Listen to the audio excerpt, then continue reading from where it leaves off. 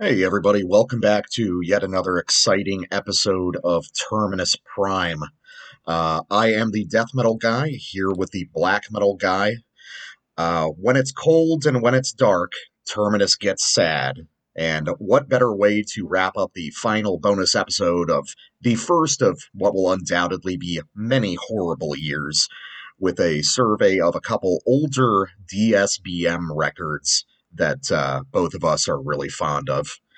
DSBM is something we've covered a fair amount on the show, and it's always been one of the most underappreciated sides of black metal. So I think this is a good opportunity to expose people to stuff where it's like, oh, maybe this style does have some legs and some real nuance to it. Yeah, we've actually got a Frisian moon right now. At least where I am. More frozen for Uh, you. It's more like more, a slightly cool night for me. yeah, a tepid moon. Um, so, uh, so yeah. I suppose we should probably tell them what the records are. Although they did click on it, but yeah. So we're doing. I'm going to lead off with Ciel of Nauten by Forgotten Woods, or that's my pick, rather. So we want to know what the death metal guy thinks about it. That was out on Pagan Records in 1995. Their first one, As the Wolves Gather, was 94. So they're really not much younger than Gorgoroth or Marduk. They're kind of in this second wave of second wave. Hmm. And we often think of them as coming later or being this marginal or peripheral thing, but really it was pretty close to the origin. Uh, and then what is your pick? Oh, my pick, a little bit more contemporary, but still kind of a classic these days, which is going to be the self-titled debut by Nyctalgia, a which it now is at this point is now kind of a classic DSBM group. For people who are really into that scene. This album came out on No Colors Records back in 2004, and it really emerged and kind of exploded onto the scene in this liminal period right before DSBM started to coagulate as a style with its own sort of foundational ideas. And I would actually argue that this record is one of the instrumental ones in establishing a lot of those ideas. And it's just honestly one of my favorite records of all time. It's probably my favorite DSBM record ever. And it's one of those albums, like I mentioned on our end of the year show, where it transcends being a great record and it just becomes something you listen to all the time. This is one of those. I've probably listened to this probably well over 100 times. So it's fun to be able to talk about this one on the show. All right, cool. So about Forgotten Woods, I mean, I think this, like many of the bonus episodes, we kind of shoot from the hip when we decide what to do, and then it turns out that our instincts guided us in an interesting direction. Hmm. These really go together, Yeah, and they do. the temporal distance is really useful because I think if like Nyctalgia, I guess if I wanted to be really autistic about it, and hey, that's what you all pay me to do, I'd I'd say that like maybe Nyctalgia's formative DSBM, Forgotten Woods is a black metal band that really influences DSBM, but Hmm. that maybe you could call DSBM retroactively in the way that maybe we'd say, right, oh, the Stooges is a punk band or whatever, right? Or or to be more on the nose, like how people retroactively call Strid, the first DSBM band. Okay, yeah, Strid at about the same time. No, Strid was earlier. I think Strid's EP was like 92, something like that. But I mean, that's definitely a record that people have gone back to. It's just one of those weird Yeah. outliers that accidentally happens to sound I like mean, you DSBM. could call Philosophem like DSBM if you wanted to, right? That's certainly in the early 2000s. That's how people were hearing it, at least. Oh yeah, Um, people who don't like Nyctalgia, like back in the day, called it another Burzum clone, which is incredible because it sounds nothing like Burzum at Yeah, all. I think one of the positive changes since then is that people have, at least your average listener has at least a slightly more granular idea of guitar technique and Yeah. melody. But anyway, like so, I hear Forgotten Woods as a black metal band in a lot of ways, and it the cool thing is that it sort of very original sound and it kind of implicates in some different directions. Like it implies different possibilities. And DSBM is the one that I think people have been picked up on the most. Hmm. But we'll get into it as we go through it. I Yeah. Well, I mean, think, I guess we're getting started with it pretty much. So yeah, I yeah, was going to Forgotten ask you what you Woods. thought Yeah. about it. Yeah.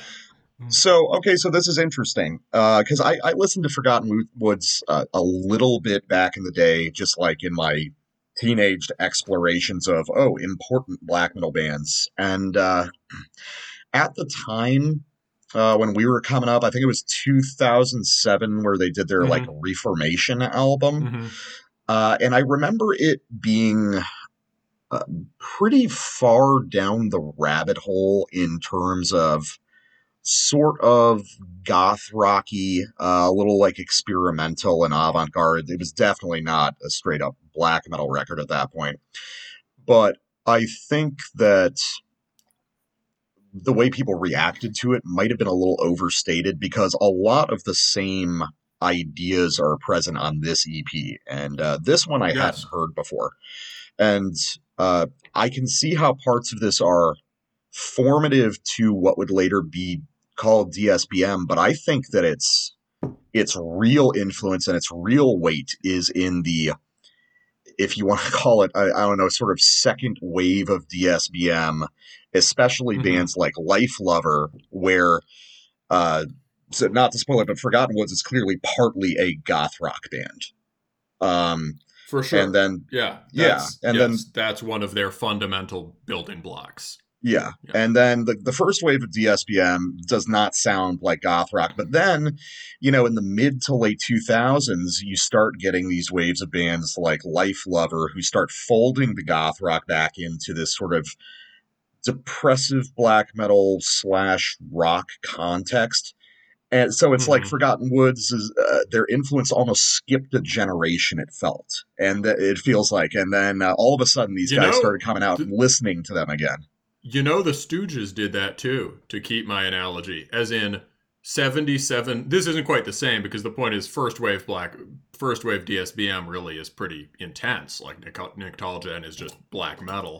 But Mhm. the Stooges, nothing in the first wave of punk sounded like the Stooges, and the Stooges was far more extreme than like Sex Pistols or the Damned or whatever, which was, yeah, the Damned was probably the craziest of those first bands. It took until like hardcore for anything to pick up on what the Stooges were doing, or like goth bands or post punk. Um, Mhm. so there's weird ways that bands that are really ahead of their time, kind of, yeah, they have this like indirect nudge. Yeah, Maybe Forgotten Woods was like a reference point for early DSBM people. I'm sure they were aware of it, but then like the sound itself, there's this like delayed echo effect on it. definitely. I can see Yeah. that because I think that this just Mm-hmm. like genetically has much more in common with stuff that would come out 10 years later than stuff that would come out 5 years later, which I think is, I get what you kind mean. of Yeah. something we've talked about a little bit just in these bonus episodes and on the show in general. It really does feel like it takes like 10 years for people to really pick up on ideas in extreme metal. It feels like you've got to go through like a whole generation of listeners almost before it really starts to pick up, where the influence is really felt in other bands. And isn't that weird? Because on the surface, at least, the internet's accelerating everything. But yeah, if you think about the amount of time it took for USBM, or let's say USBM aside from the very first wave in the 90s, right? The wave Hmm. it took. If you think about the amount of time it took for this sort of punk-derived USBM scene that we have now to get good, it's like 10 Yeah, it's years. unbelievable. Yeah. Like Mm. we came up hating so much of the we bonded initially over hating a lot of the punky black metal of the late 2000s, and now that scene is producing some of the most vital shit in black metal today. Yeah, in part because like the people who were like 5 or 10 years older than us were making the really bad music, and the guys our age got into like Weakling and Ash Borer, and then some of them, some of them moved on, right? Some of them kept Yeah. digging, right? Uh, We separated the uh, wheat from the chaff. Um, yeah. so so this is I would really argue that this is almost at its heart like 50-50 goth rock and black metal. Um, I think that the goth stuff is so pronounced and so important to this record that Hmm. the most aggressive black metal parts of this music almost sound kind of unsure of themselves. Like it's not the place where the band is comfortable operating. You know what I mean?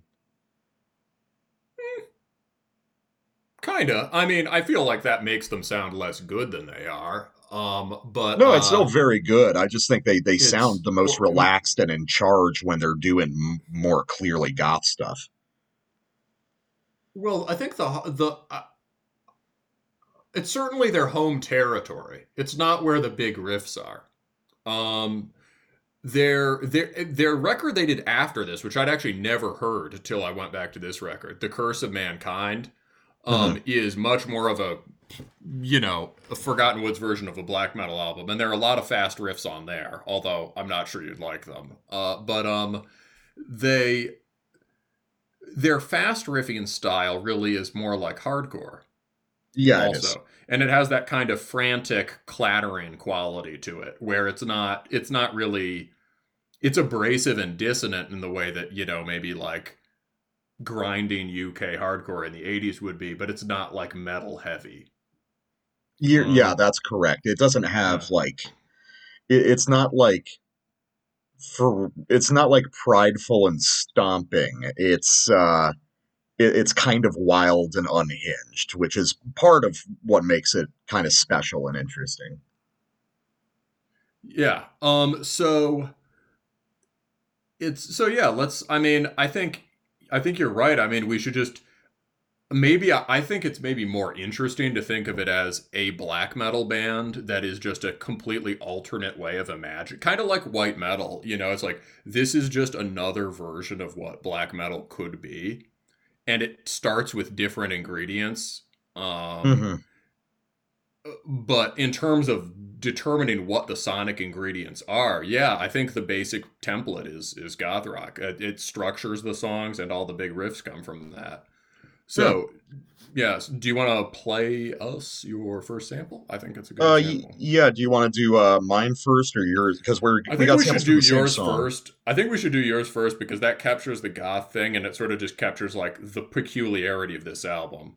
So, Okay. even though yours comes from later in the first song.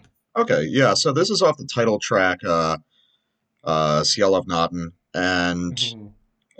what's interesting, is in the context of the song, is this is basically the climax of the song, and the form that the climax takes is basically a very straight sort of Fields of the Nephilim uh, Mhm. sort of passage, which is like the biggest goth rock influence I was able to tell on this was Fields. Yeah, Um, that's right. yeah, I mean, just because I know that Fields of the Nephilim sounds like a sad gothic cowboy, and a lot of this sounds like that. So, It, um, it exactly. Yeah, yeah. yeah. So, imagine you got a big black hat and you're very sad, and this is a part that literally 10 years from this recording becomes Life Lover in a way. And just imagine the weirdness of this being like an 11-minute black metal epic, but this is the note they choose to end on and to kind of climax on. Yeah, don't they So, play this for like 4 minutes? oh Like this yeah, is this is a yeah, long your sample's passage. just half of it. All right, here we go. Yeah. All right, let's do it.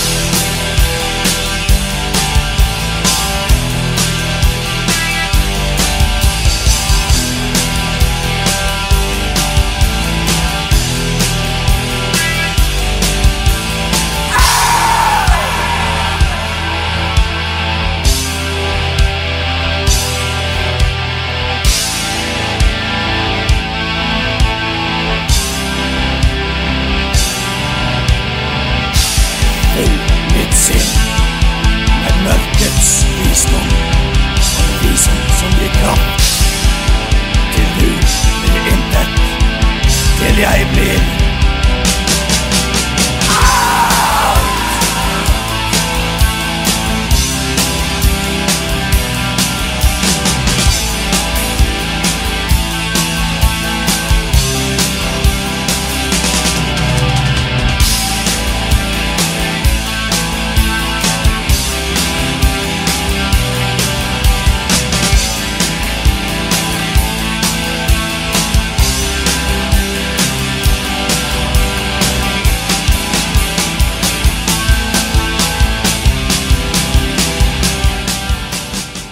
Yeah, so that is one. It's a great part. I fucking love it. Oh, good. I'm Um, glad. oh yeah, no, that's awesome. I really like the goth rock stuff in the context of black metal. Like, I Hmm. really love the juxtaposition of like just the clean warbling guitar goth rock stuff with Hmm. the really unhinged shriek vocals, Hmm. which is, I guess, a very sort of like proto emo thing in a way. Um, but what's interesting are like these weird little feelings you get about music and just after having listened to it and talked about it and written about it for so long, like, because for instance, if Life Lover did that passage on the back end of that sample, they would have put a full vocal part over it. You know, you would have had the shrieking and turned into a more of a propulsive rock part. Forgotten Or Woods like a just lets piano. Yeah, Forgotten Woods just lets it sit and kind of Hmm. simmer in a goth Hmm. rock way. It's kind of like it's a danceable part. You Hmm. dance Hmm. to that in like the grimy early '80s, mid '80s goth club. You know, Hmm. everything smells like cigarettes, and there's a girl who's just kind of like waving her hands, and that's kind of like dancing for her. It's tight. I love that. Yeah. Yeah, I mean, yeah, it's really good. I was telling the death metal guy while we were listening, I've sort of came back to this band recently. That's why it's been on my mind. And I was walking around in the snow through my town to go get some booze and various other errands, and just listening to that part. It's got that kind of almost it's almost got a kind of bouncy quality to it, right? Yeah, Uh, yeah. I mean, it's yeah. it's not it's not really depressive. I mean, that's No, something that's exact. people associate that with goth too much. That's not really the focal thing of goth. It's just a part of it. That's a very good point. In fact, most 80s goth, and especially the things that followed on it, are not particularly depressing at all. They're dark, right? Yeah. In whatever you want. I mean, a lot of it is just sort of stuff, yeah, post punk music with minor scales and, a certain kind of vocal. But like, Joy Division is depressing, pornography era Cure is depressing. But like the Sisters of Mercy is like, I'm a cool guy who gets laid, yeah. And Fields of the Nephilim is like, opening my grimoire. It's Fields of the Nephilim. Both of those always put me in a really good mood, in different ways. Like Well, yeah, Fields of because the Nephilim is one of the first cool wizard bands. yeah, Um, it's music that's gloomy, but it's aware of the coolness of that gloom.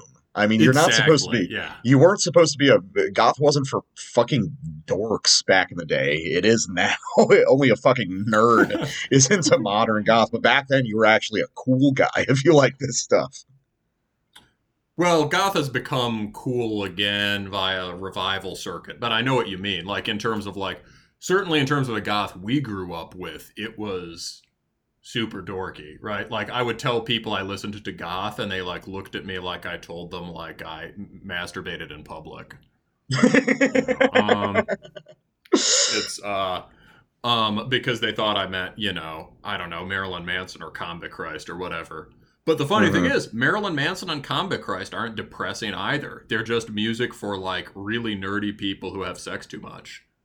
It's well, for Marilyn Manson, comic Christ is people who imagine themselves having sex a lot. True. Oh man, All I've right, been to so a Comic Christ show. I have too. It was Yeah. not great. So you've got a part earlier on the song. What have we got here? Yeah, so I mean, this is basically, I guess we can return to what you were saying about the sort of more aggressive riffing. And I think something you said, I don't know if you said it clearly yet, but you said it in your notes above. Is I think this basically sums up what we've already been saying, but like there's basically no heavy metal in this. Yeah, that is something I wrote. It's weird. There's like, it is straight like goth rock and a relatively fully formed idea of black metal. There's very little heavy metal in this. And I mean, there's heavy metal still in Mayhem. There's a lot of heavy metal in Immortal. There's even some heavy metal in Gorgoroth. There really isn't any here, sure. Which is interesting. Yeah, the whole idea, the whole idea of scale is different, right? This doesn't have the sort of it might communicate a sense of vastness, but not in the sense of like getting hit by an avalanche, right? It might be the sense of like walking through vast spaces, but the music is a lot more tempered to like everyday life. Mm-hmm. I think it's a difference, or it has a punk or goth sense of scale. It doesn't have the fantasy quality of a lot of second wave. You don't stuff. think? No, I think this very is folky, and it's this feels rooted in a sort of modernist gloom to me.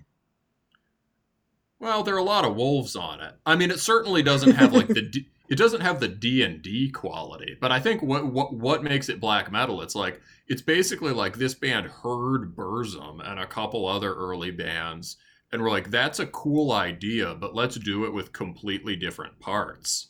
And I think if you think about like what makes it black metal, it's like these more folky touches in the melodies, obviously the vocals, and then like this kind of black metal riffing at its most hardcore-y. Mm-hmm. Because black metal tries to distance itself from heavy metal in all these ways, right? And then like Forgotten Woods really takes that and runs with it to a degree that's, I think, greater than any band until we get into, like stompy heathen BM in the early 2000s. Mm-hmm. So yeah, let's try. But yeah, here you go. This is just from the beginning of Salvanat, and here's some more up-tempo stuff. And here you'll hear, at the first riff, you'll hear like the only kind of heavy metal riffing remotely on here. Mm-hmm. All right, let's do it. Go.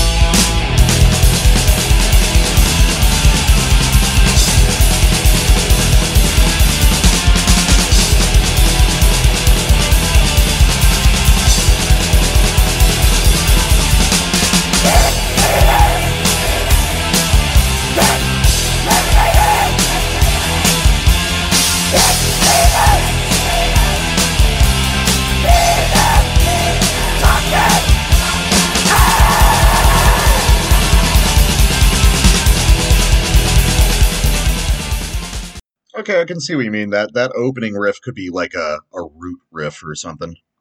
Exactly. Yeah, it's like Exactly. It's kind of like the riff to Bathory's War, right? Which is kind of like the riff to Burzum's War.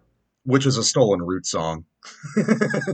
You think he actually No, riff? You think? it actually is. That's an established thing. He basically just took an old root song and Mhm. it's like note for note, like the same thing. Interesting. But yeah, you get this sort of heavy metal idea kind of without any of the rock and roll or whatever, just this kind of snaky, intent, coiled pedal point thing that people don't really use much anymore, which I think is kind of a shame because you can use it in ways that don't sound very metal at all. Varg used it on Bellis and people said it sounded out of place. Hmm. It's like, Well, I mean, bro, he invented it. it also sounds like an even more slowed down kind of thrash break in a way. Oh, for sure. Yeah, absolutely. Yeah, Yeah, it I could be think, like a real slow Venom part or something like that at their yeah. most ornate. Or even just like a half speed Slayer break, just with a Mhm. little more melodic color rather than chromatic. Um, but then you get to what's interesting is they've got ways of doing shit like that final riff that dun, dun, dun, dun, Dun, dun, yeah. Dun, dun, dun, dun, dun, dun. which is like a sort of stock black metal riff, but the way they do it doesn't feel like a second wave black metal riff. You know what I mean? Like, yeah, the actual melodic color at the end, Mhm. like the call and response, ascending versus descending thing. Yeah, standard extreme Mhm. metal shit. But the actual melodic color of it just feels like there's a couple half steps that are wrong for a standard black metal riff. Which I find really interesting. There's very little that's like just straight ahead. Oh, this is Norway in the mid Oh, for sure. '90s. Yeah, I think that riff sounds like. I mean, if you to find what that riff sounds like, you basically have to go ahead. Like it's kind of like Mm-hmm. a Hate Forest riff. A little bit, yeah, yeah, One of the more gnarly Hate Forest riffs. But yeah, there's no neat parallel to it. It's an interesting riff because it has that kind of da da da da, has that kind of Dorian folky feel, but also that just gnarly dissonance, and hmm not really in a way that anyone else was doing at the time. yeah, yeah, Uh, and you know another thing about it is that because there's this rockish quality to the way there's real full band playing on this, and oh yeah, rock yeah, there's this rockish quality to the way they mark the ends of phrases. So even when they're yeah. blasting that riff, instead of just being like, if we were Hate Forest, right, it'd be like,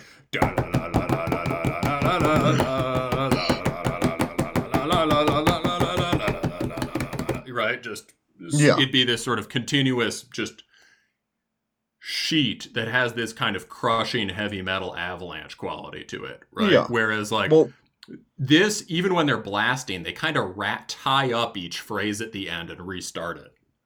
yeah, because these guys clearly, I mean, at least in my interpretation, are the because we talk about it's like there's types of musicians and metal bands who see metal as an extension or a subsidiary of rock music to a degree. Mm-hmm.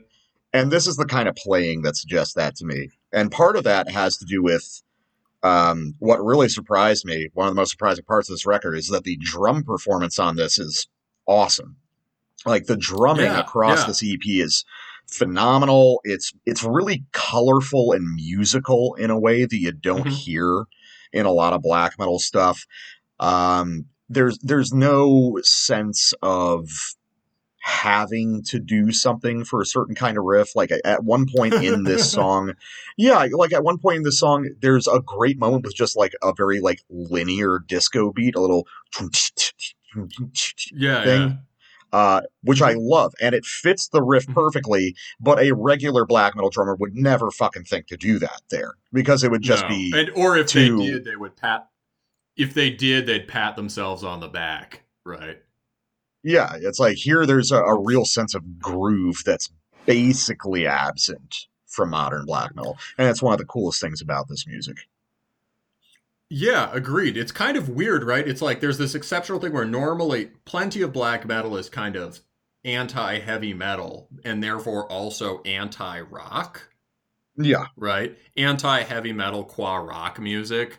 So, right. I mean, although Hate Forest has a metal kind of heaviness, it's very anti-rock music, right? Definitely, yeah. Although, Mayhem is pretty far on the anti-rock music spectrum, right? It's but like, yeah, this is anti-heavy metal, but very rock rock in a kind of post-punk and garage rock kind of sense. You know what? That's what it is. It's a different kind of rockish music from the hard rock behind heavy metal, right? Yeah, it's not AC/DC. It's it's proto-punk stuff. Yeah, if you want to trace the roots far back enough, you could truly trace it to Stooges or even kind of stuff like the Sonics or whatever. This kind of just pocket grooving mid-tempo garage rock shuffle stuff. What it is it's rock music without blues. There's no blues on this, and blues is fundamental to traditional heavy metal. You extract the blues from it, and then you've got this sort of skeleton of like Anglophile rock music folded into black metal, which is really, really interesting and kind of a strange take on things. Yeah, so also, just want to point out how cool that climax riff in the middle was. That yeah, that also becomes a type of stock riff many years later. Exactly. Yeah, no, those drums are Gravelanding pretty hard at the beginning, and like Graveland is just releasing Carpathian what is it? It's Carpathian Wolves this year. Yeah. I had to fill you in on a Graveland album. So I don't listen to that one that much, but it's but like, yeah, that kind of very simple, very epic sort of gestures at folk, but it doesn't really sound anything like folk. It just kind of sounds like a sword riff, Mm-hmm. Yeah, exactly. That's you don't hear anything. There are like feelings like that in the Norse second wave, but nothing that expresses it with that kind of budget. Yeah, right? Like, definitely. Dun, dun, dun, dun, dun, dun. Okay, we got our 6 notes. Moving on. But yeah. So what's your next one? Okay, so this is off the second track, "En Not Medstorm og Gravner Streak." And this is one of the parts on the album that actually sounds closer to what would become sort of regular DSBM. Mm-hmm. You're going to hear stuff on this that is, the main riff of this passage is like a certain kind of Burzum riff, but I don't know if that's where it's actually coming from. There's like certain subtle things to the melody where it's like Varg would not have done it like that in any way. So let's just listen to this passage, and then, you with more your goth background, you can kind of pick it around it, I think.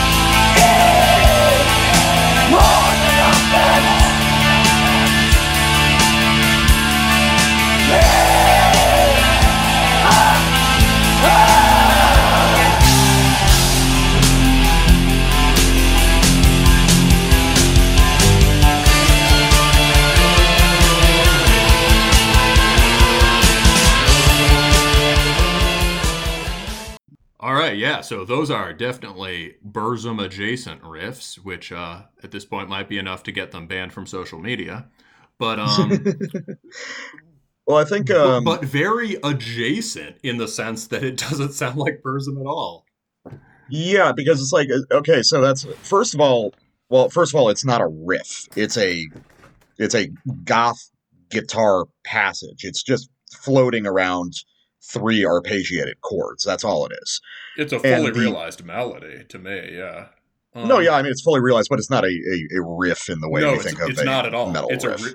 It's a really long phrase, and yeah, like you were saying, the phrase it has the cool thing is it has this long arcing melodic quality, but it's all just this arpeggio play. Yeah, and it's so you've got basically first chord, second chord, first chord, third chord, standard Mm-hmm. thing, and the interval between the first two chords is a totally stock Scandinavian Mm-hmm. black metal interval. You've heard that interval used in Burzum and a bunch of other shit, but it's the third one that throws the wrench in things. How it just kind of descends further down and just sits in its own gloom. There's no attempt to Mm-hmm. join it back to the original root note, which would make it Mm-hmm. more of a metal riff. Um, it's very interesting, and that's something that Varg wouldn't do. I mean, he would either just linger around those first two chords like Philosophem style for a while, Mm-hmm. or he would find a way to work it back into a more substantial phrase. Not to sound insulting. I mean, it's substantial, but it's you know what I mean. I think I know what you mean. It would sound more conventional phrase. It's yeah, there's something unique what they're doing with the timing here. It's the way that whole I know what you mean. The whole third chord is really really stretched out. Mm-hmm. Well, yeah, because you And expect it to hitch back up and bring you back into the original chord, but it doesn't. yeah, yeah, I get that. And I feel like that's where the power of the riff is though, right? It sort of just Yeah. like expands there. It's the other interesting thing with Burzum comparison is maybe you'll have something to say about this. It's like Burzum is one of those bands, especially the late. But this is maybe a shameful thing to admit, but I think with the later Burzum at least, that is a band where the conventional harsh sort of harsh close interval minor scale Norwegian sense of melody. I Mm-hmm. sometimes find myself wanting something a little more lush or a little more noble barbarian sort of chromatic, or sorry, not chromatic, a little noble barbarian consonant. Mm-hmm. Um, in a way that like Burzum influenced music becomes years later, right? And that Yeah. Varg himself does on Bellis more. But like this riff has really different note choice, right? They're like very open, kind of Dorian pentatonic kind of things. And it sounds sort of majestic and vast in a different way than the kind of eerie melodies in a lot of Burzum. And to me, so it definitely reminds like there's no goth riff. They're using riffing technique again. That glistening arpeggio stuff is totally Fields of the Nephilim technique. But there's no Nephilim riff that sounds like that because it's so sort of Yeah. folky and sort of epic kind of. Mm-hmm. Uh, but what it really reminds me of, I think, is Migla. Really. Yeah, in terms of like open, kind of very like, lots of ones and fours and kind of big one to minor six changes and emphasis on strong intervals, lots of space between notes, and this kind of glistening feeling. I feel like if you listen to some of the more mid-tempo Migla stuff, or yeah, not like the whole shape of the melody, but the kind of feeling. Does that Well, yeah. make any The sense at all to you? I mean, yeah. In terms of, I mean, McGlaw's whole thing that really makes them distinctive. I mean, or made them distinctive now that people have kind of unpacked the technology at this Mm-hmm. point is this sort of playing with time and space in these arpeggiated phrases where even if the tempo is high, it feels like there's a sort of infinite space within these. arpeggiated melodies. It feels like they just have all the time in the world to kind of play around in those spaces. Mm-hmm. Here you get the sort of the right hand quality, but here they're invested in the most folky and in a way most kind of doomy parts of that, versus Mgła, who uses it to make very exciting and introspective blackened rock and roll songs, you know? I think I see what you mean. Well, like, yeah, Mgła creates a sense of space by playing really fast, but in a sense, the music there's like, I was going to say, like, in Mgła, like, the space is very, in one sense, compositionally, the space is all very filled in, right? Mm-hmm. Whereas this has just lots of space around the notes. He's kind of, yeah, there's like, it doesn't have that same kind of filled out mix. Mgła always has so much like adornment going on in the drums and stuff like that. This is very spare. Different kind of good drummer. But I feel like as far as where does Mgła come from, because in some sense their aesthetic is so, it seems necessary, like it had to be, but it also seems kind of out of the blue. And I think in terms of precedent for it, I would say Mgła's also listening to Fields and a lot of the 80s bands that Forgotten Woods are, but I would guess this has to be some sort of precedent for it, especially if you think... I could see that. I mean, I could see just the more overlooked edges of Scandinavian black metal in general could be a substantial influence for them. You know, not just these guys. Because he helped revive interest in all the Swedish stuff. I think that he probably just has a big he has a big interest in the sort of marginal or forgotten bands of that scene. It's like I bet he's like, for something that I really love, I bet he really loves that Bhakta Siv Fjell 7-inch. Oh, you know? For sure. Dude, I realized something funny about Bhakta Siv Fjell, which I'm not sure I realized on the show. The dude from that is listed as, I think, was as Kvitraffen. Do you know that that's the guy who now is in Wardruna? Really? Yeah. Huh. I had no idea. I've never really listened to Wardruna, so... You'd probably find it... It's pretty good soundtracky music. It's kind of like... It's not... we'll talk about Wardruna some other time. I think they got a new one coming out this year. Anyway, you got any more to say on that? No, let's get to your last one. What about its... Okay, so then I will try to continue the Mgła thought, as in, if you go back to Groza, which I listened to again recently, and I was like, damn, maybe this is my great album Mgła record. Yeah, and saying that that's your favorite Mgła record is definitely like a sort of, that's a very cool demonstrative thing.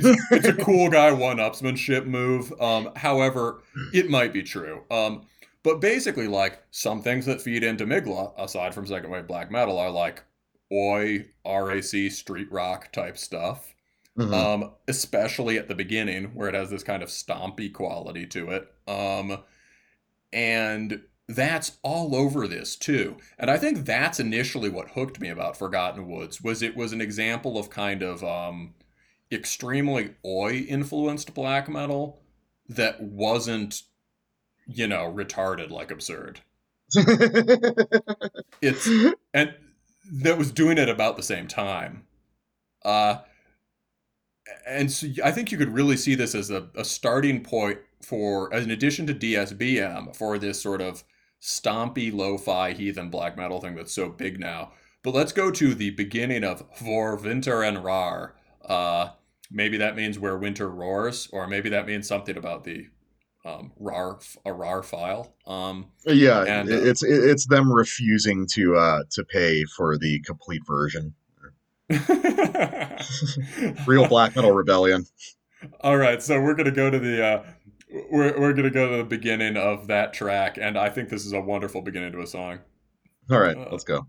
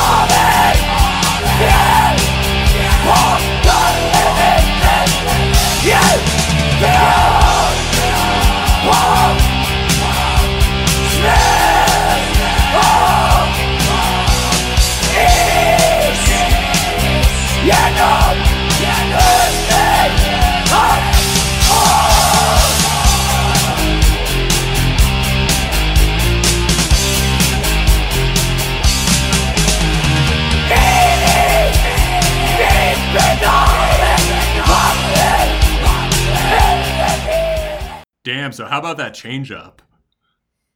Yeah, yeah. I mean, it's not like something that does a whole lot for me, but I get why you love it so much. I'm honestly kind of surprised. It has those like big epic it's got like big epic minor sort of melodic consonant intervals in those power chords. Um I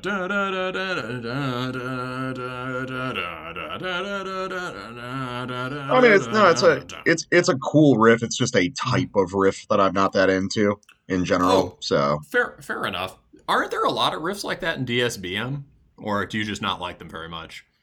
I mean, I don't not really, I wouldn't say. I mean, I guess it depends on the kind of DSBM that you're listening to, but I mean, chunky power chord stuff has just never been the forte of DSBM in general. Fair enough. No, maybe I'm thinking of like a few little parts in something like Life Lover who would do that Oh, because okay. of Yeah, Forgotten yeah. Woods. Yeah. Yeah, that kind of grooving. They had a lot of kind of grooving power chord stuff. Okay, fair enough. I know what you mean, but I like that part. You could hear the Oi influence, right? Oh, definitely. I mean, it's got Yeah. that you can hear that. There were parts where I was like, "Oh man, those are just like what would later be straight kind of like RAC riffs a few years later, you know?" Well, yeah, and I think this basically becomes. I think this is the number one template for Bill Skirnair. Um, Yeah, definitely, especially in some of the arpeggiated stuff, especially except Bill Skriniar is less goth and more old AFI and stuff. So yeah, Bill Skriniar takes the sentimentality to another level. I mean, honestly, some of those riffs are a little bit emotional even for old AFI. But yeah. uh, but yeah, so Bill Skriniar carries the delicacy of these. There's this sort of grace, this heaviness from grace and delicacy in the picking, and Bill Skriniar really goes for that. But they've Mhm. also got the shuffling rock beats and the kind of um, you know, yeah, Bobby. Yeah, basically anyone who's heard Bill Skriniar will know what I mean. But anyway, I didn't realize that until I went back and listened to this, and now I'm like, oh, that's where this comes from. So in a way, as far as dominant trends in contemporary underground stuff, or dominant sort of non-shit post second wave black metal, this has been hugely influential on two sort of weird strains of it, right? Both the stompy well, stuff and the DSBM. I mean, I mean that's always a question though is because you get so many of these instances of these kind of like freak occurrences that are Mm-hmm. way ahead of their time. Mm-hmm. Just like I mean, like remember when we were talking about Impaled Nazarene accidentally doing like Finnish black metal riffs that occur only 15 years later, that sort of thing. Mm-hmm. Mm-hmm. Um, so the question really is, I guess, is Forgotten Woods actually that influential, or did they like out of sheer coincidence and skill arrive at ideas that people would only pick up later? Uh, I just it's hard to really judge the total reach of this band. You know what I mean? Yeah, I think you're right. I mean, I think it's quite possible. I mean, I think with Bill Skriniar, it's undeniable. I think with Life Lover or whatever, it's Yeah, undeniable. I think as far as Migla, it's kind of hard to tell. I think if anything, I think I'm on firmer ground making connections to those specific bands than I am to speaking about wider influence in an intentional yeah, way. I Does get that you. make sense? It No, it I might think be so. one of those it might be one of those bands that a few very important bands heard and took seriously. But I can see that. I think that's the good middle ground. Is like they were not. It's not that Forgotten Woods reached a point of saturation in terms of number of people listening to them, but a few important people listened to them and used those ideas in more accessible ways, so they kind of live on through those guys. yeah, I think that's right. And I mean that also explains why there's like still nothing that actually sounds like this. Yeah, I will say that's true. There really isn't anything. I mean, it's it's very unique, and now I definitely want to trawl through the back catalog of the band and see what else there is to find. I'm glad you do, bro. I'm glad you liked this. I've definitely been pleasantly surprised by going back to this and think like, wow, this could end up being one of my favorite second wave bands given the Yeah, time. It's yeah, that's a pretty good spot. Then let's take a quick break and jump in with our other record. all right. Sounds good.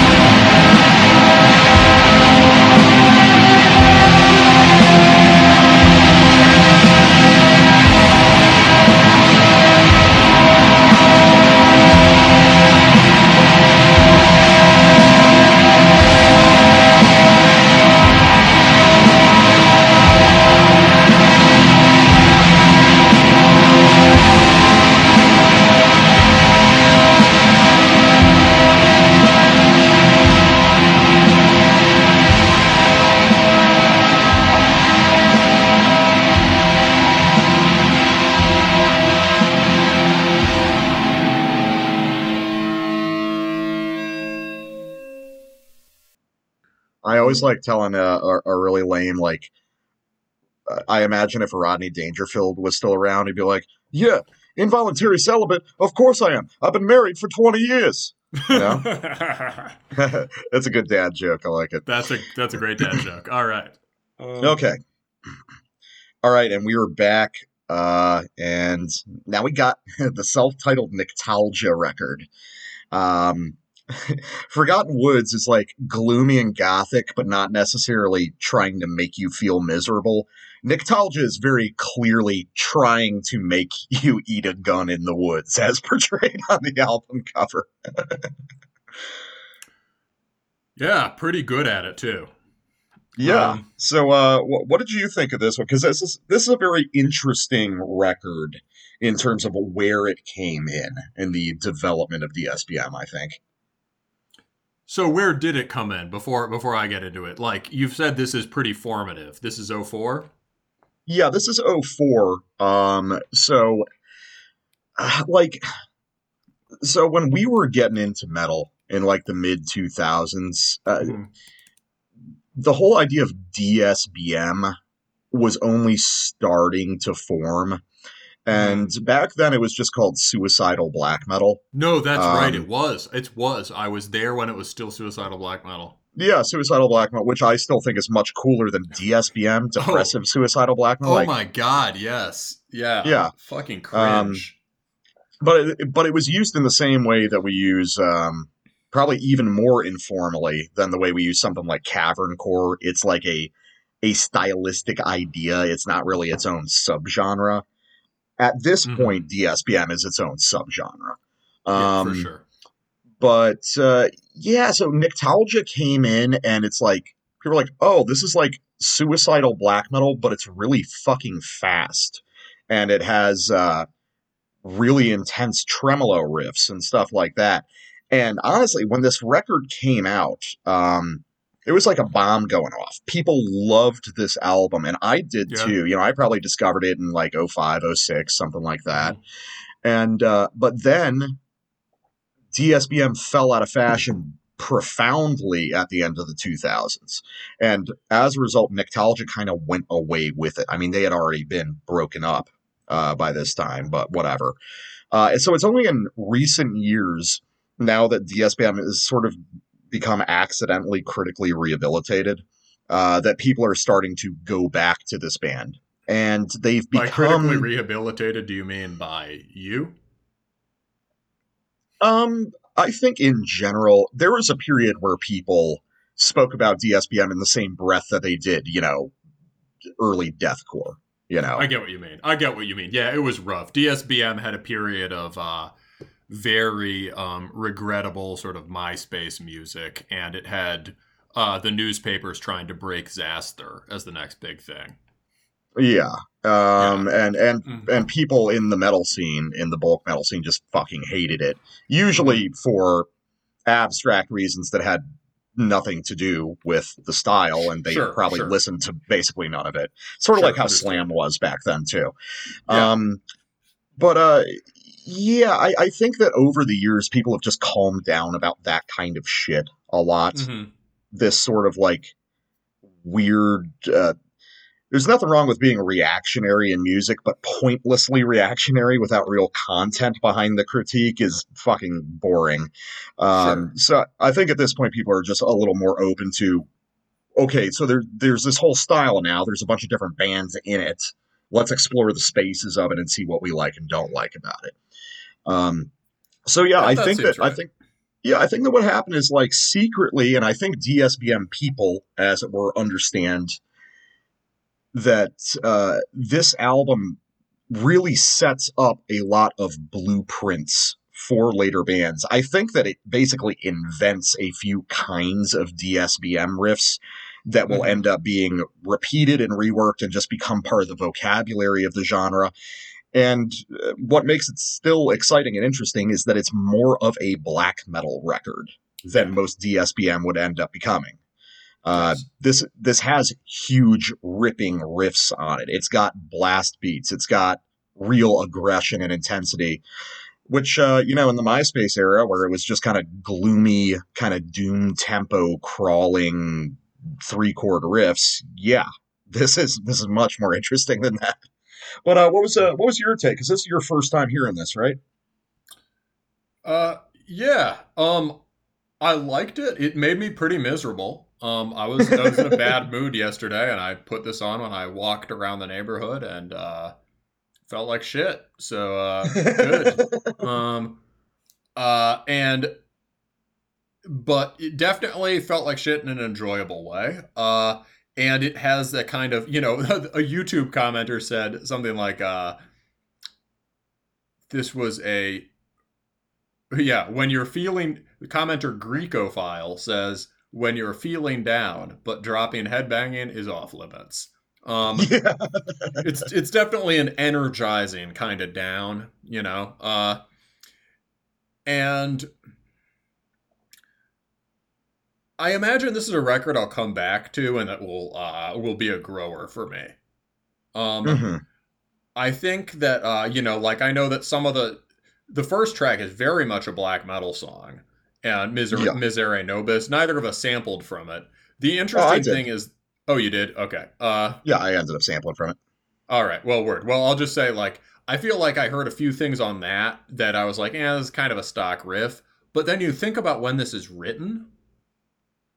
It's written before, not only before stuff is in DSBM, but really, I mean, uh, it seems like he's getting a lot of these sort of aggressive black metal riffing, or at least, on the verses and stuff from the Finnish school, especially the very early Finnish school. But Hmm. that's, I think, kind of we talked when I was reviewing, when we were reviewing Burkhart's Winter, about like the idea that the default German sound now has a lot of Finnish black metal in it.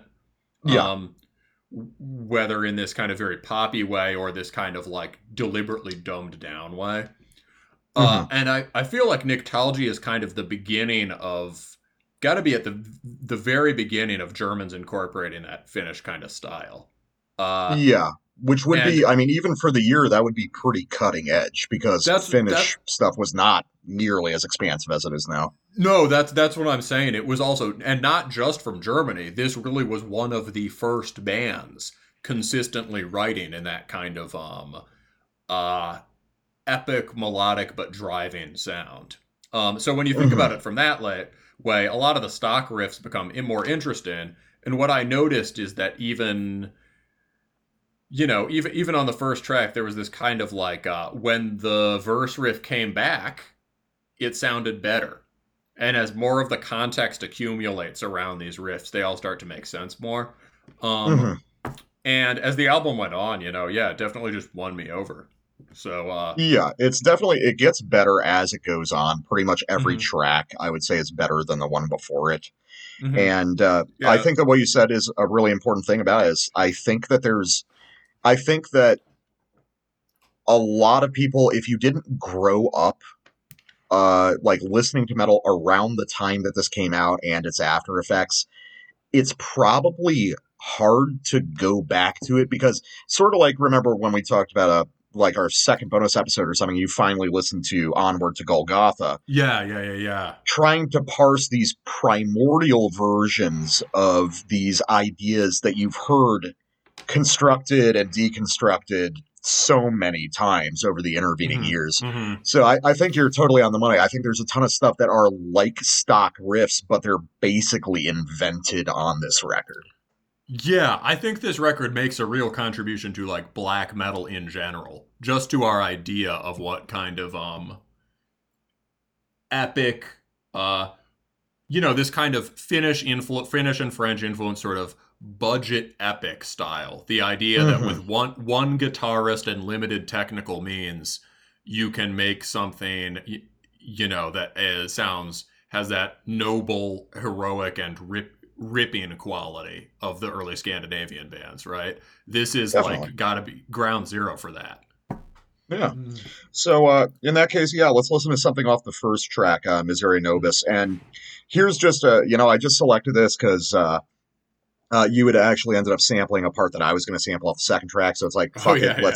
let's get a sample off all the 4 tracks. Hmm. So this off Missouri Nobis, and this is really just a sequence of 2 riffs, but each of them in their own way become stock riff ideas that we listen to constantly in black metal now, but I think was really ahead of the curve when it was written.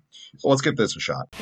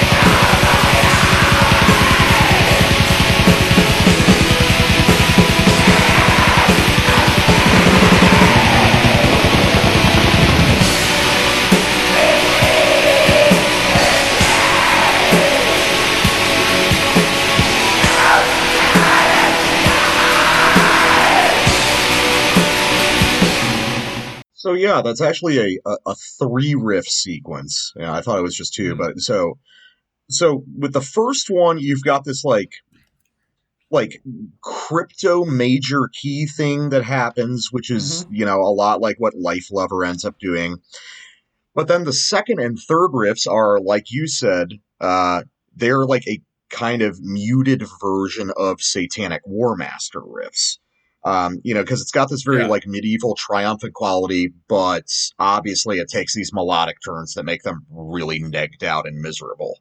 But like, I think it's especially that third one before it goes into that like classic DSBM like super slow part.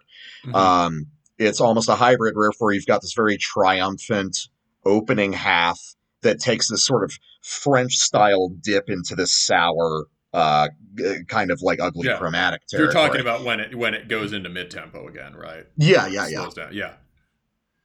Yeah, dude. Yeah, exactly. So that sort of double pedal one is exactly the one where that just opens the album basically, and I was like, oh, one of those riffs. And the funny thing is, like, the point is not that I don't like this stuff so much, it's just that I'm really picky about it. And it's like, so that is a kind of riff I really like, right? If you give me a sort of like Motorhead beat and some kind of extremely feudal guitar work, that kind of riff I could fucking love, right? And it's on Strength and Honor or, Corellian Satanist Madness or whatever. And it kind of reminded me of like, I think that band Totenbach that we've been talking about, that super melodic kind of Satanic Warmaster style German band. I think they at times sound more like Nyctalgia than they do like Satanic Warmaster. There is this undercurrent in Nyctalgia of something distinctly German that's hard to put your finger on, No matter what mood they adopt, it still always also sounds kind of like, like angry sword guy music.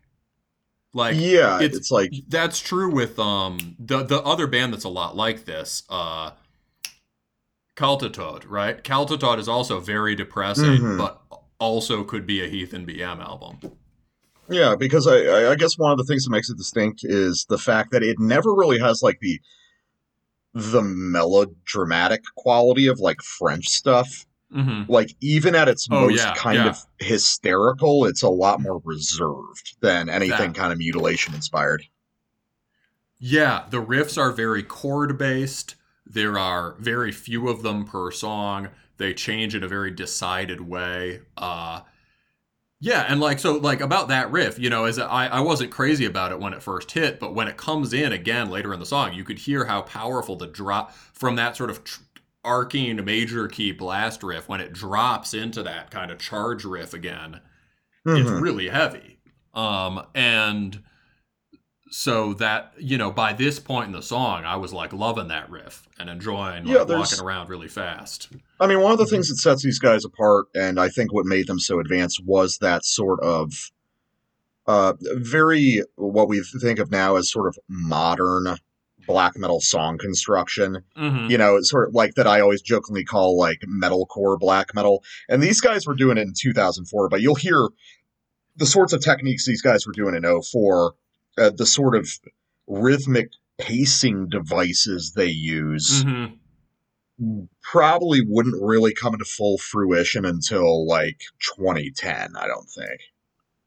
I hear what you mean. Yeah, so like on that fast riff, on the up tempo riff, there's like that slow down at the end, right? Or the drums Hmm. sort of start filling, and you go do the turnaround like da da da da da da. I can't quite remember the melody. I haven't heard Well, it yeah, and they enough, but and they kick it out. It's basically a 4-part riff, but on the fourth part they kick it out another couple of measures, so you get this like meta mhm. 5/4 quality to it, which is a very modern weird thing to do, especially for And 2004. And you were comparing the cymbals to Migla, but structurally, in terms of the arc of the melody there, and doing that to a riff, that also reminds me a lot of Migla. Definitely. Well, So, I mean, the drums on this record are also one of the big things that carries it. Yeah, it's another phenomenal drum performance. It's very musical. It's yeah, incredibly fast. There is some unbelievably fast shit on this record. Like, I know. that's something I wanted to highlight. Yeah. Oh yeah, I know that you sampled Cold Void, and Cold Void is like fucking 284 beats a minute. It's Hmm. a really fucking fast song. It's like dark funeral tempo, which is pretty unusual for DSBM even back then. But it's one of my favorite things Hmm. about it. Yeah. It's yeah. So maybe. Well, we'll go to my next one. Is I guess we'll just work through the album and Yeah, well, there's actually no reason to work through the album in order. Let's go to my sample from Cold Void. Uh, sure. Cold Void it's is fucking sick. Yeah, so we're going to start in a kind of cool wandering arpeggio part that should remind attentive listeners of Forgotten Woods a little bit, I think. Um, but then we're going to drop into the fast part and you'll hear how fucking fast it is. Oh, is this where they kick back into the opening riff again?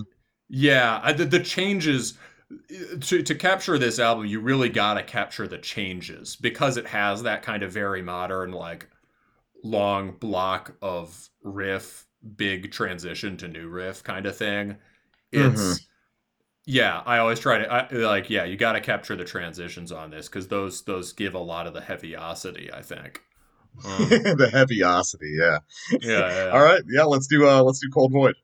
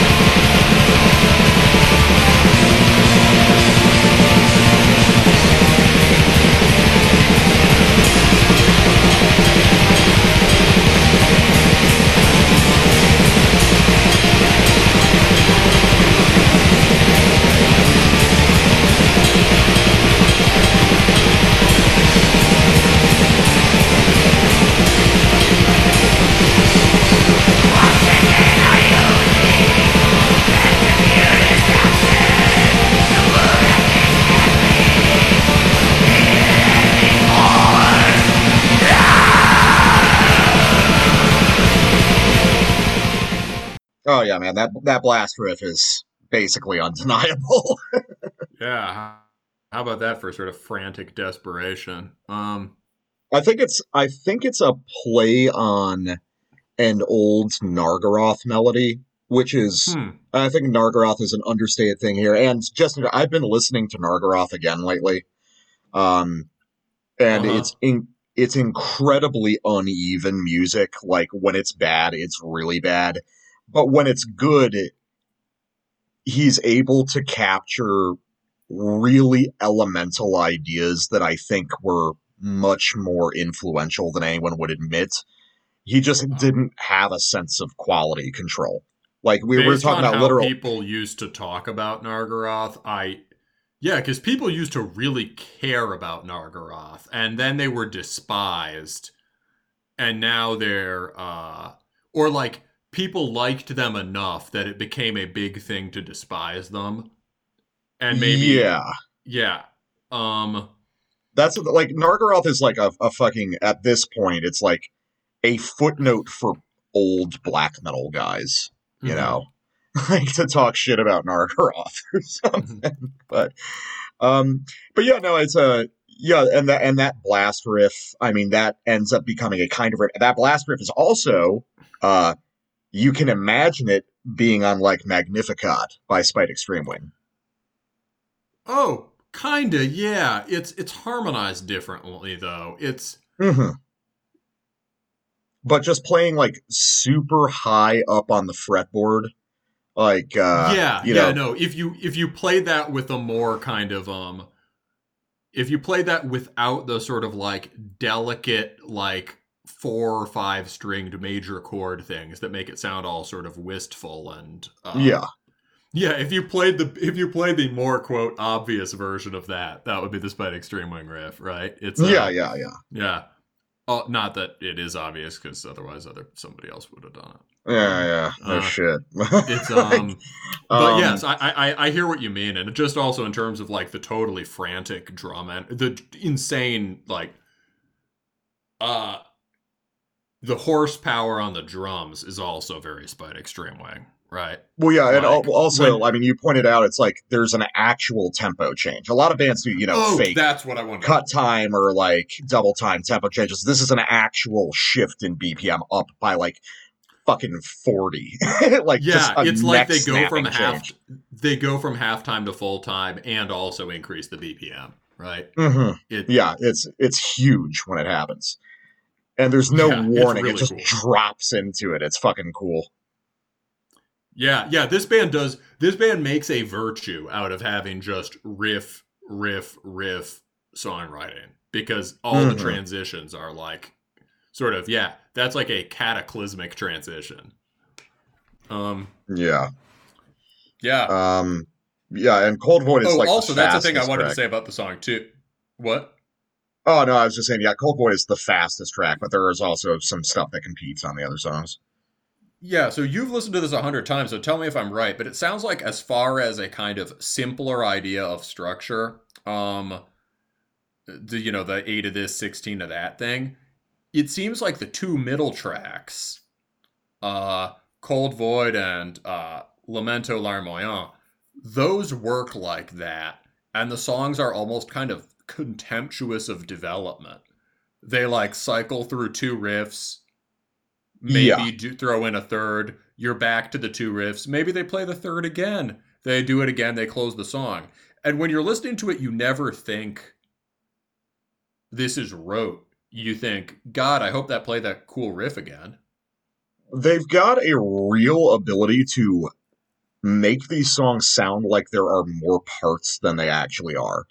Like That's when true. you Yeah. when you actually break it down, fucking I don't think that even the most complex song has more than like five riffs. And and a lot of the time it's just like, oh, this is just an arpeggiated variation on this chorded blast riff Mm-hmm. or something. There's Mm-hmm. there's not a lot happening, but their sense of pacing, you Mm-hmm. know, even across these 10-minute songs, you never feel like they're just hanging around the same place. No, and this is like, yeah, there could be less than 15 riffs on this album, but like, it doesn't need any more. Yeah, I mean, because they've made all the riffs so like vital, Yeah, I and mean, I think we're both supporters of that general principle, right? It's like yeah, if the riffs are sick, just keep playing them. definitely. Yeah. I think. Well, here's an example of that. I'll skip to my second Hmm. sample. So there's a real argument to be made that this is an album about a song. Um, the final track on this Mm. record, Hmm. Exodus Latalis, it's like obviously the best song on the album, and it's obviously probably one of the best DSPM songs ever recorded.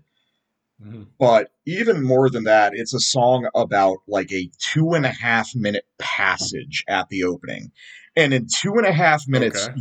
you will hear 1,000 bands set sail from those 2.5 minutes. There's like Hmm. 3 ideas in this passage, and each of them becomes a certain kind of band. And honestly, if you put them all together, it becomes modern DSPM. It becomes all the Okay. different types of bands you'll hear. So, Exodus Latalis, just from the opening of it, yeah, just see how many bands you discover in this moment. All right, here we go. All right.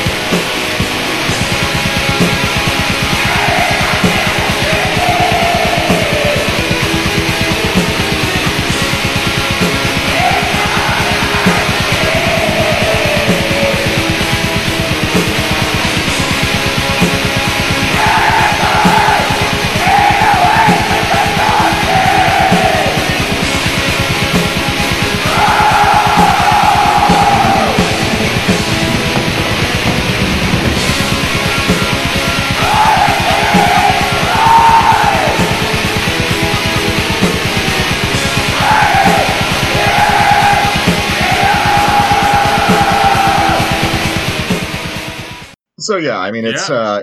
it's it's basically a perfectly assembled sequence.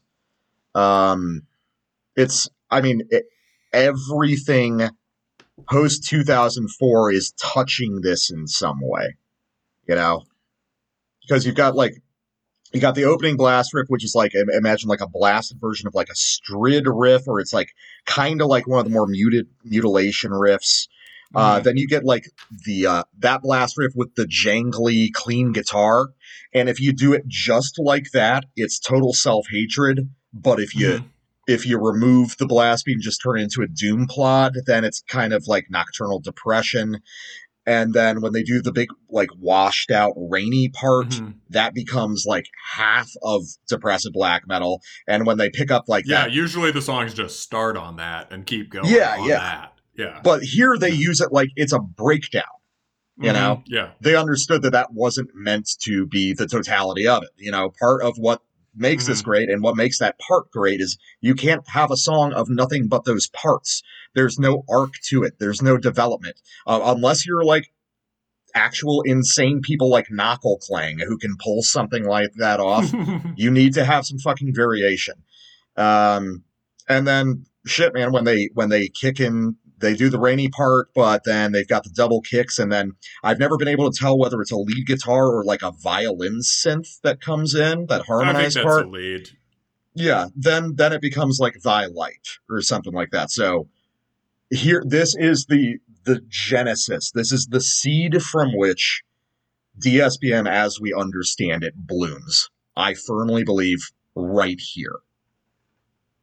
Yeah, and another thing I want to say, in that blast riff, not the first one, but the second one that was a little more like a black metal riff with that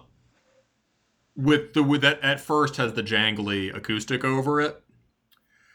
That's a really good example of a band making a riff that's just sitting on some high chord partials and making a sick riff out of it.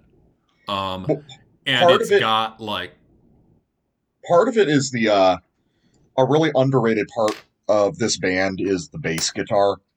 I was going to say the bass does actual counterpoint to that. Yeah, because the thing is like in other bands or maybe not. I can't remember what the technical definition of counterpoint is, but basically the bass is doing its own thing under that and giving some rhythmic inflection and harmonic change to this relatively stable trem riff hanging over the top, and together it just sounds really powerful and epic. Because that opening riff is, I think it's literally just two chords. It's just two broad power chords, like 3 or 4 strings, just one and then the other. But then the actual melodic stuff is occurring from the bass guitar, which is like sort of like moving around. Instead of moving around the higher notes, you're moving around the root note of this melody. And it gives it this fascinating quality. It's working in the opposite way that most black metal melodies work, and it's great. And you almost never hear anything like that anymore. Yeah. So, in terms of, another reference point I was thinking from this record in terms of things outside DSBM it's influenced is like blast riffs like that are just these kind of stark sheets of grayish trem. To me, that's always Dutch black metal, right? Yeah, that's a very interesting comparison. Yeah. I think there might be something to it. There's this sort of, also with the kind of glassy guitar tone, right? The Dutch favor these kind of, not like, not Mayhem or Dissection cold tone, but like kind of these severe kind of gray, not very warm or fuzzy tones, I guess. So I can't think of a better way to say it. Basically, there's a lot of emphasis on higher parts of the fretboard, and also on sort of very simple chord patterns that work by careful choice of harmonies and intervals, and audible bass doing things like that. And, this kind of distillation of certain kind of second wave qualities, but often with an emphasis on the more kind of noble sounding parts of it. And that's a very Dutch thing. I mean, that first kind of Motorhead double pedal kind of Satanic War Master riff also reminded me a bit of that scene. And, what I was thinking of is that like a band like, think about like Meslamtea, right? There's got to be DSBM in that. Oh, definitely. And Asgrau, which shares members and is a very similar melodic sensibility. Asgrau also, a lot of the Dutch bands have this kind of uh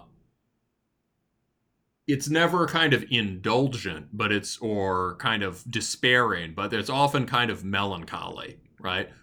Yeah. Windswept, kind of and Asgrau has a lot of those kinds of shades of gray in the chording, a lot of also the major key ideas that get introduced here that give on this record give it this sort of like this sort of harmonic nuance, this air of sort of crazed sorrow, right? Hmm. Get incorporated into these sort of subtle atmospheric shading in the Dutch bands. And I realized there's a genealogical link, as in, I think, as in both Winterhart and Skeld, so the vocalist and the drummer, both played in Heimdall's Wacht. Heimdall's Wacht Huh. is a German band, but Heimdall's Wacht stuff all comes out on Heidensheart, and it at one point included Herion from who's in Cultus and Untar and a bunch of things, and who runs Heidensheart. So Huh. yeah, I think there's some sort of vibe in terms of like stern central. In addition to being a DSBM record, this is also probably part of the history of stern North Central European black metal. Yeah, I You can know. definitely see that. I mean, that's Hmm. one of the things that it's like I said up front. One of the things that makes this distinct is that it's absolutely a DSBM record, but it's also absolutely a black metal record, which is Hmm. one of the Hmm. things that really sets it apart. Yeah. So we could go to my last sample. This is maybe a little less classic black metal in some sense, but to me this is just a part that sounds um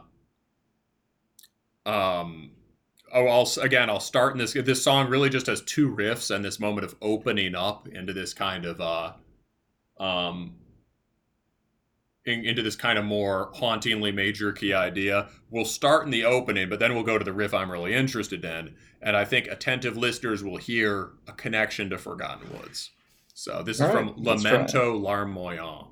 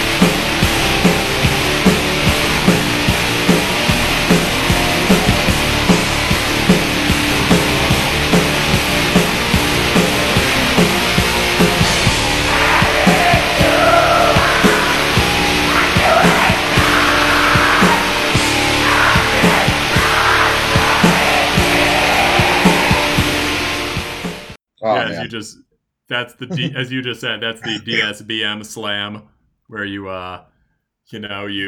windmill and knock one of the bottles off your desk. It's, um, yeah, so obviously we all know the riff that you're talking about because that's one of the best on the album, and yeah, so it's it's a one of the best articulations of a certain kind of like rocking DSBM riff. oh yeah, I just love like sort of endless rolling mid-tempo sort of angry walking riffs like that.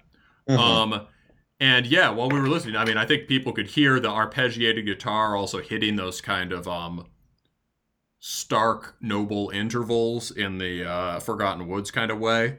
Hmm. And you also pointed to the great bass counterpoint with that, and Yeah, that because is well, go. because it's actually a like four part riff where 1 and 3 are the same opening. 2 has a little like rising bass fill to round it out, and then part 4 has that descending guitar phrase.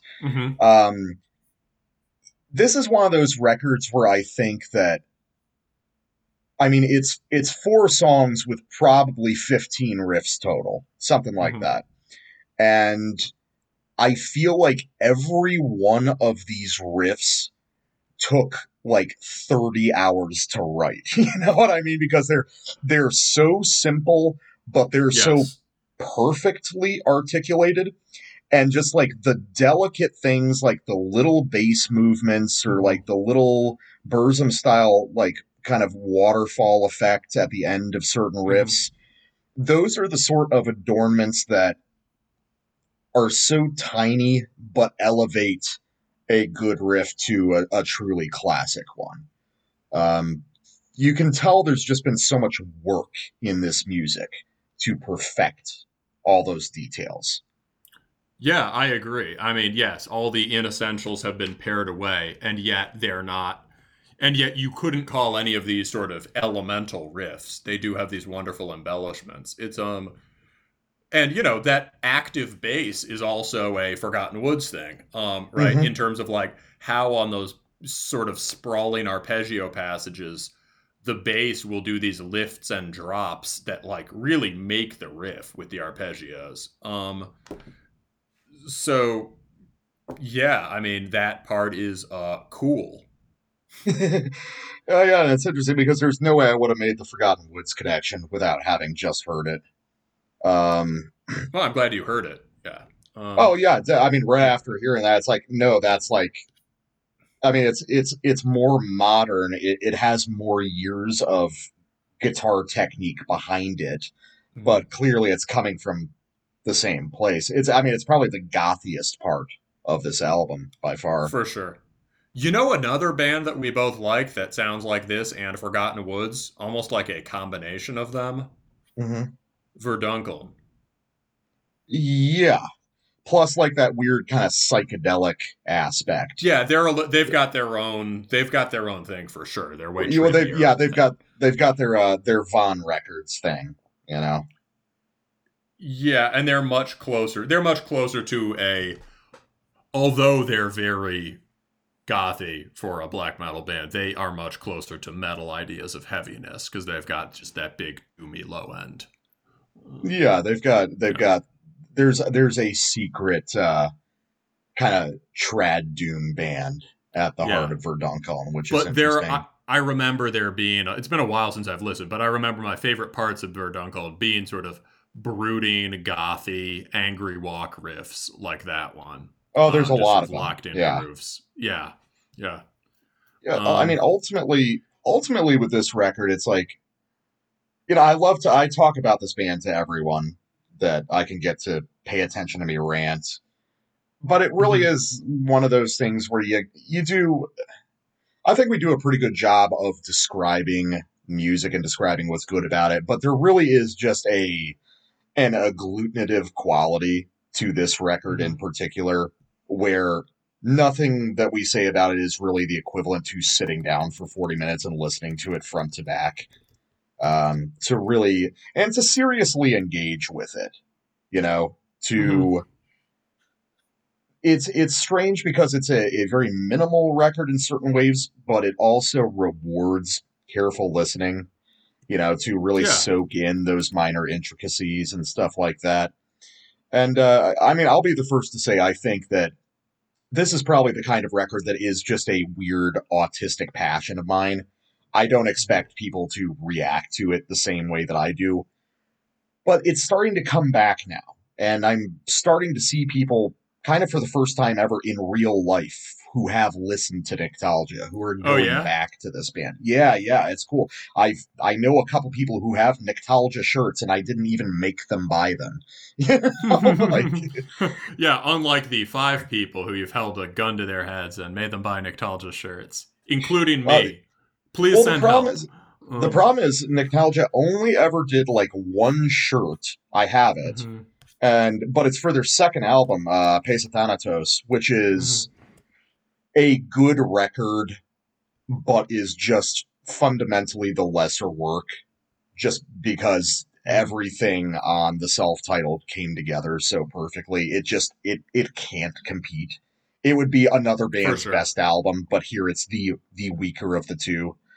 But Mhm. then what you really want to do is, if you can't get enough Nostalgia, is you listen to another band featuring Winterheart on drums called Sturband, which Mhm. is very much in the same vein as Nostalgia. They did one record called Dwelling Lifeless back in 2006.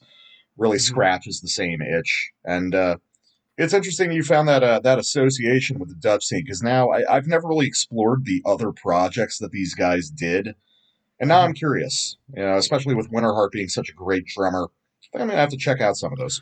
Oh, you might like Heimdallsvagt. I remember checking them out back. They were a sort of before blasting heathen black metal was really a thing at all. So back in like the 20 teens, early 20 Hmm. teens, or the OOs, they were doing that, and with the hyper melodic sound that's popular now, I remember initially thinking this sounds too much like Melodeath, which means you'd love it, and I'd probably like it more now.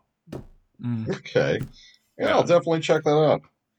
Well, that's a pretty good place to end on. So, as always, thanks for listening, guys. Thanks for being part of the Terminus Black Circle, and thanks for hanging out at the end of the year with our final bonus episode of 2020. So, we will talk to you guys next time.